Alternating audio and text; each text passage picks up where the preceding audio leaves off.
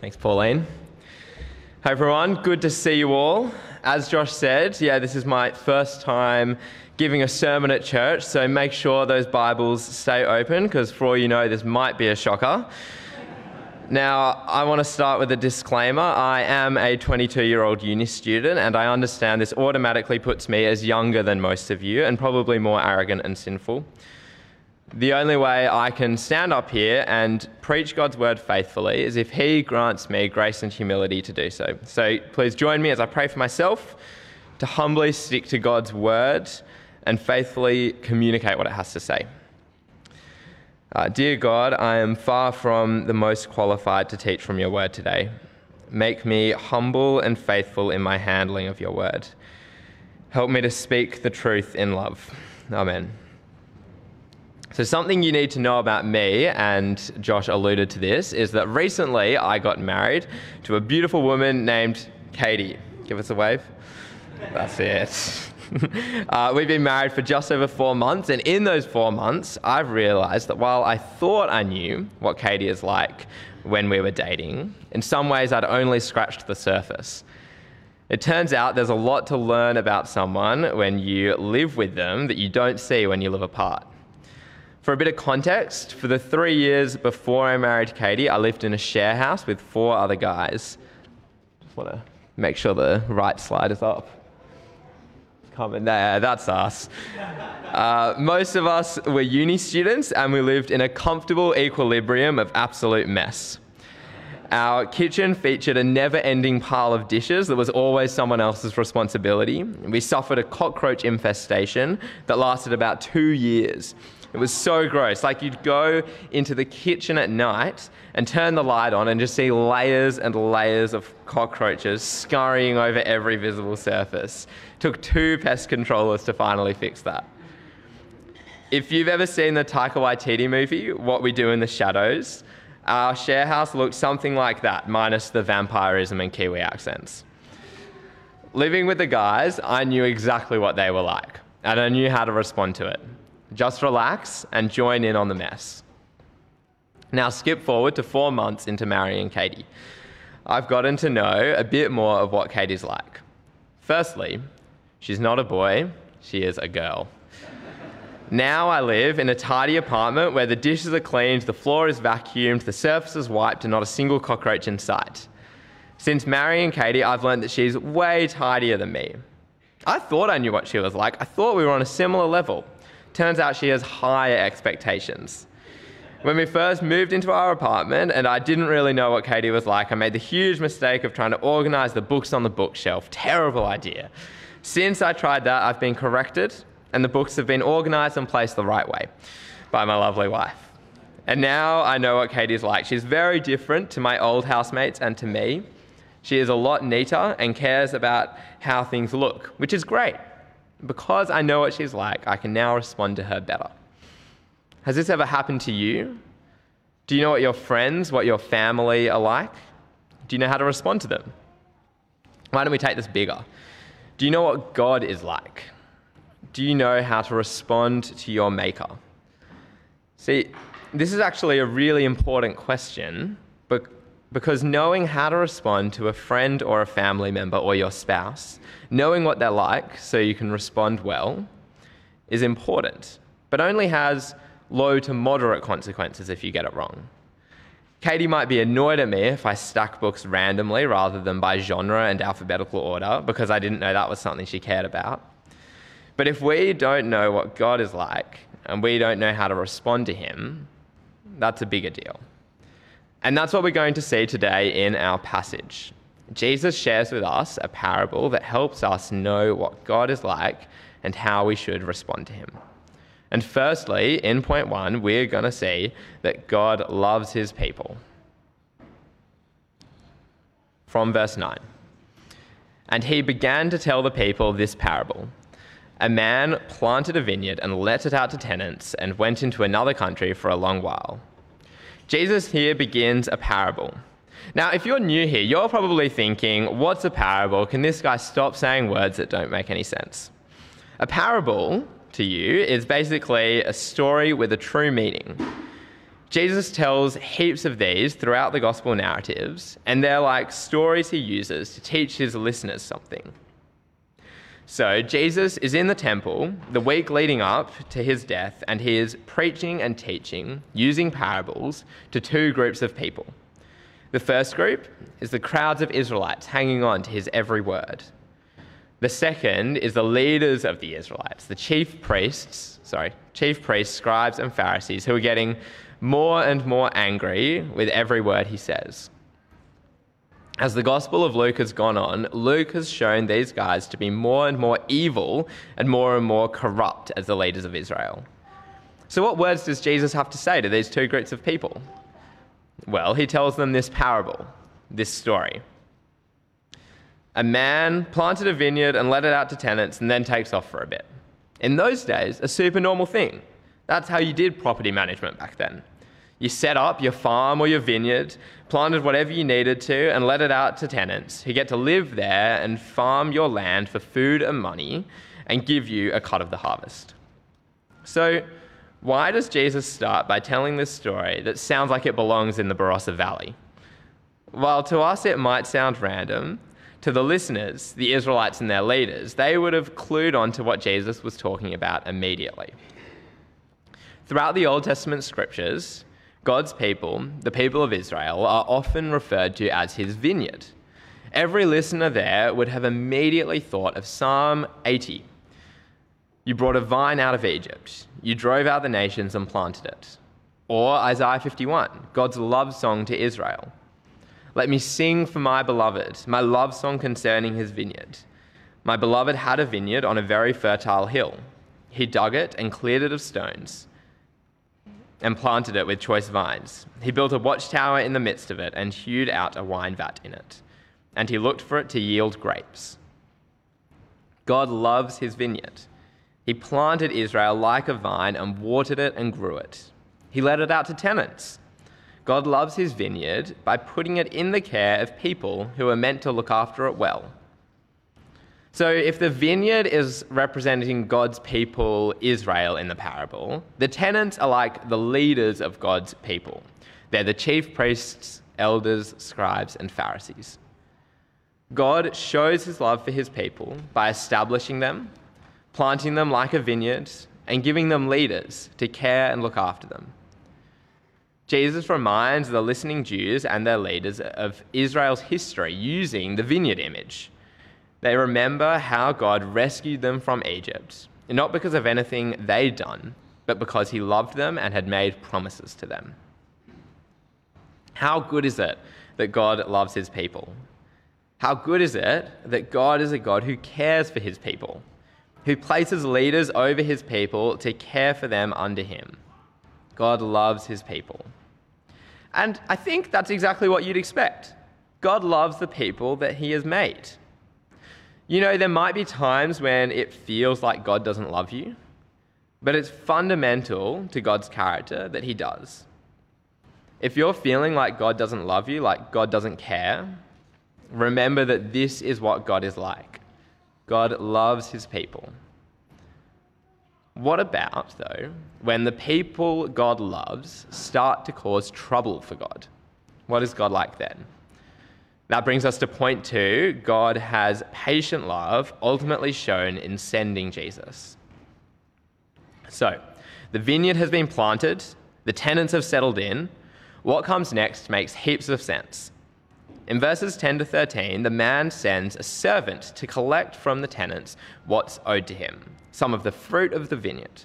But the tenants don't respond well to this very reasonable request. Instead, they beat up the man's servant and send him back to his master empty-handed. Now, it would already be within the man's rights to be angry with his tenants.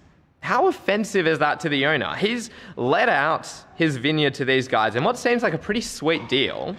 And not only do they withhold what's owed, they beat up the guy who came and asked for it. But he doesn't get angry. Instead, he patiently sends another servant who's treated in a similar way.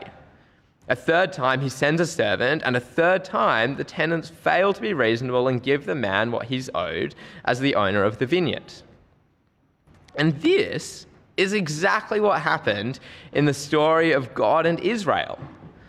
After God had established his people, the Israelites, and set them up with leaders, he sent prophets and other messengers to ask of the leaders of Israel what was owed to him.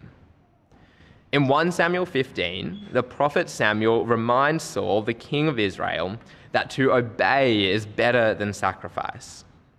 What is owed to God by the leaders of his people? Faithful obedience, both from themselves and from the whole nation of Israel. And Jesus sums up half of God's law as saying to love him with your whole heart and strength. God sent prophets to ask of the leaders of Israel not more than what is owed to him, but for his exact right, the fruit of his own vineyard, the obedience, worship, and love of the people he rescued and brought out of Egypt. But how are God's messengers treated? They are beat and sent away empty-handed. How awful. God asks only what is due to him, nothing more, from people whom he has given the biggest privilege ever of being his people. And the leaders of Israel not only withhold all that, but also beat up and abuse the servants God sent to them. So what does God do? Just like in the man in the story, God is patient in his love to send another messenger and another. And time again, the leaders of Israel beat and abuse them and refuse God's just demands. And now we come to a question in the parable. The man asks, "What shall I do?" Wouldn't the fair response be to get angry? To treat the tenants the way they treated his servants and burn down the vineyard along with them? But look how the man responds. He acts in patient love in sending his beloved son. And this is exactly what God has done. God asks, "What shall I do?" And instead of getting angry at his people and their leaders, he sent his beloved son, the man Jesus, in the craziest example of patient love ever. Isn't it crazy? Can you imagine being the landlord of an apartment in Maroubra and your tenants are trashing the joint and refusing to pay their rent? Most people send in an eviction notice and a debt collector. Some massive guy is going to steal their TV. Apparently that's the scariest debt collector in England. You don't send your precious son to see if they will respect him. But God does. Because God has patient love for his people to send Jesus to them. God is patient. And this is really good news. While we live on this earth, it's never too late to come to him and ask for forgiveness. You may have lived an entire life of disobedience and feel like you could never be accepted by another person, let alone a perfect God. But he has patient love for you. You may have been in the church for years, call yourself a follower of Jesus, and yet struggle with an area of sin that you know is not worthy of God's people. Alcoholism, porn addiction, sex outside of marriage, lying, cheating, giving God anything other than what is owed to him. But God has patient love for you too. He sent Jesus so that you would turn to him, ask for his forgiveness, and give him the obedience, love, and worship that you owe him. What is God like? We've learned a bit more. God has patient love, ultimately shown in sending Jesus. But how well do you know God? Hopefully you know that God has patient love. Will God be patient forever, though? Well, we've seen God loves his people and that he has patient love ultimately shown in sending Jesus. Now we'll see that God has fierce love ultimately given in Jesus. Reading from Luke from verse 13. "What shall I do? I will send my beloved son. Perhaps they will respect him." But when the tenants saw him, they said to themselves, "This is the heir. Let us kill him so that the inheritance may be ours." And they threw him out of the vineyard and killed him. What then will the owner of the vineyard do to them? He will come and destroy those tenants and give the vineyard to others. When they heard this, they said, "Surely not." But he looked directly at them and said, "What then is this that is written? The stone that the builders rejected has become the cornerstone. Everyone who falls on that stone will be broken to pieces, and when it falls on anyone, it will crush him." The tenants' response to God's patient love in sending the Son is to kill the Son. Let me remind you of the context. The people listening to Jesus are the people of Israel and their leaders, the chief priests, scribes, and Pharisees. They are the vineyard and the tenants. Jesus is the Son. Jesus is telling the very people who will kill him that they are going to kill him. Now the tenants have committed the ultimate sin. They don't just kill the Son, but they kill him to receive his inheritance. They want to be rulers in place of the owner. That just sounds crazy, right?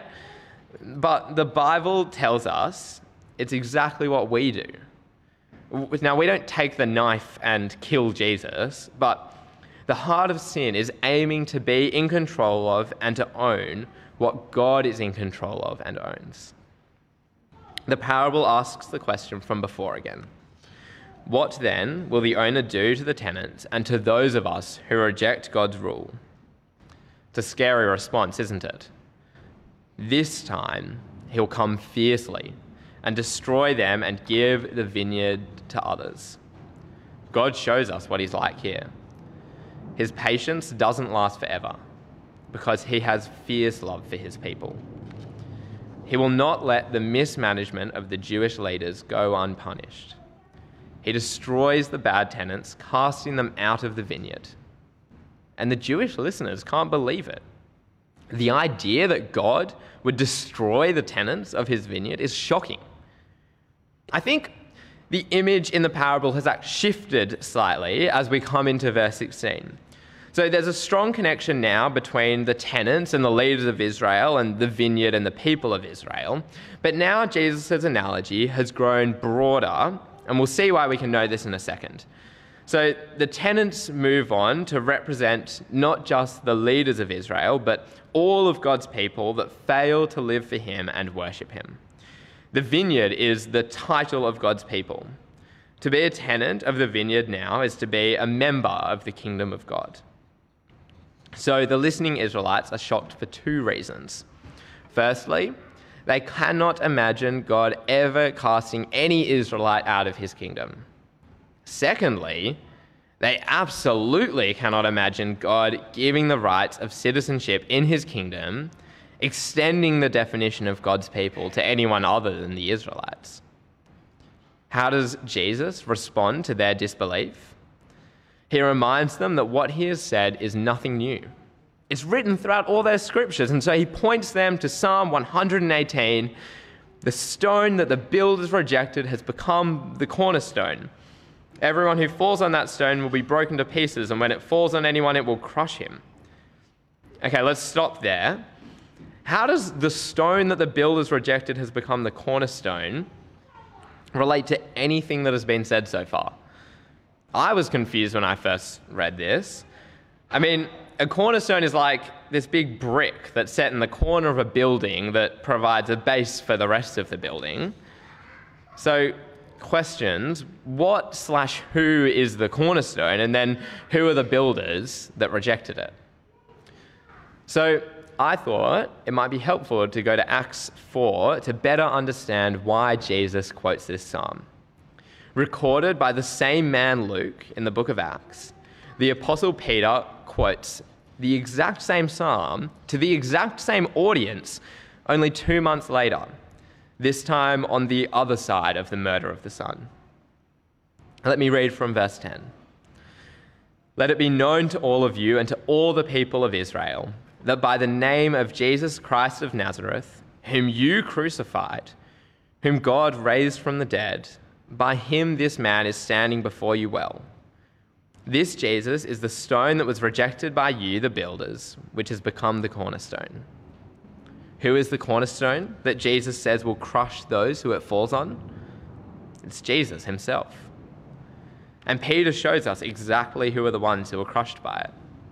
Unsurprisingly, it's the tenants. the chief priests and the Pharisees of Israel who killed Jesus. It's a heavy passage and a scary thought. Jesus, who was in the parable, the Son sent in patient love, is now the cornerstone who crushes and breaks apart those who have rejected him. But I'm telling you that this shows that God is not just fierce, but that he fiercely loves his people in this. The next verse in Acts helps us even more. From verse 11, this Jesus is the stone that was rejected by you, the builders, which has become the cornerstone.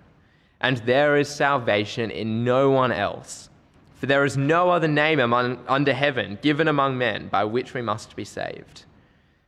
See, when God used Jesus to get rid of the old tenants, he passed it on to new ones through Jesus as well.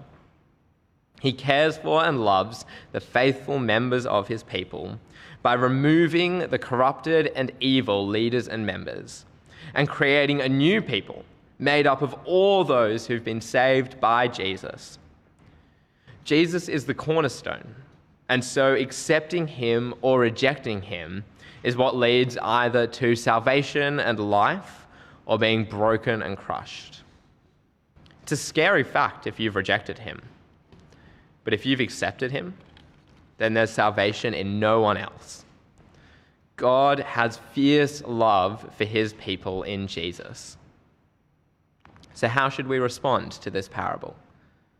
How should we respond to God's patient and fierce love? Well, one great example of response comes in the next two verses in Luke. From verse 19, the scribes and the chief priests sought to lay hands on him at that very hour, for they perceived that he had told this parable against them, but they feared the people. So they watched him and sent spies who pretended to be sincere, that they might catch him in something he said, so as to deliver him up to the authority and jurisdiction of the governor. Isn't this unsurprising? The tenants react to God's patient and fierce love exactly the way Jesus says they will. They don't repent, they don't turn back to God, and they don't accept the cornerstone. Rather, they reject it. And as Peter explains in no uncertain terms in Acts 4, so they are rejected by God, crushed by the cornerstone they turned against. How should you respond, though? Clearly, this was the wrong way. I've got two ways that I want you here today to respond to this parable. Firstly, you need to respond to the cornerstone one way or another, so accept it. Your alternative is to be like the high priests and scribes and reject Jesus and so be crushed by him. Remember, he has patient love. If you are someone who feels like you cannot come to God, I hope you heard in this talk that firstly, God is so patient. You can come to him. He wants you to come to him. And then I hope you heard that not only can you come to him, but you must. His fierce love draws a dividing line through all people. On one side, all who have accepted the cornerstone. On the other, all who have rejected it. Be on the right side. Secondly, I want to remind everyone of where the emphasis of the parable lands in terms of application. Who is Jesus really speaking to in the context? He's speaking to the leaders of God's people. This point of application then is more for anyone here who is a leader of God's people. Not just Rod or Josh either, although you two are definitely included. All Christians are called to lead in some way. To the kids' church leaders, the leaders of one-to-ones, growth group leaders, youth leaders, pastors, both lay and ordained, anyone else here in this room who leads, this parable especially, but the Bible as a whole, has always put a special emphasis on godliness of any leader or teacher of God's people. I'm speaking to myself here too. Take this warning from Jesus and remember, God fiercely loves his people. If you would be so bold as to shepherd them away from him, then you have the cornerstone to face. Don't lead his people astray. lead them to love him more. So, what is God like? Well, God has patient and fierce love for his people. And both of these are shown ultimately by his Son, and sending him and in using him as the tool of his wrath against anyone who would reject him. Knowing more about what Katie is like has helped me respond to her better. I know that I should check with her before rearranging something in the apartment that she cares about. Hopefully, knowing more of what God is like can help you respond to him properly, to accept the cornerstone and to give God the love, praise, and obedience owing to him. God's love is so good. He is so patient and fierce in his love for us. I'm going to pray and thank God for what he is like. Why don't you join me? Lord, thank you that you have patient and fierce love. Thank you that you sent your Son Jesus in patience and that you made him the cornerstone, stone that the builders rejected, to both crush and destroy those that disobey you, those that refuse to give you the fruit of your vineyard, and also to save all those who accept him. Lord, help us to respond to Jesus well. Lord, while your patient love still stands, help us to come to you and beg forgiveness.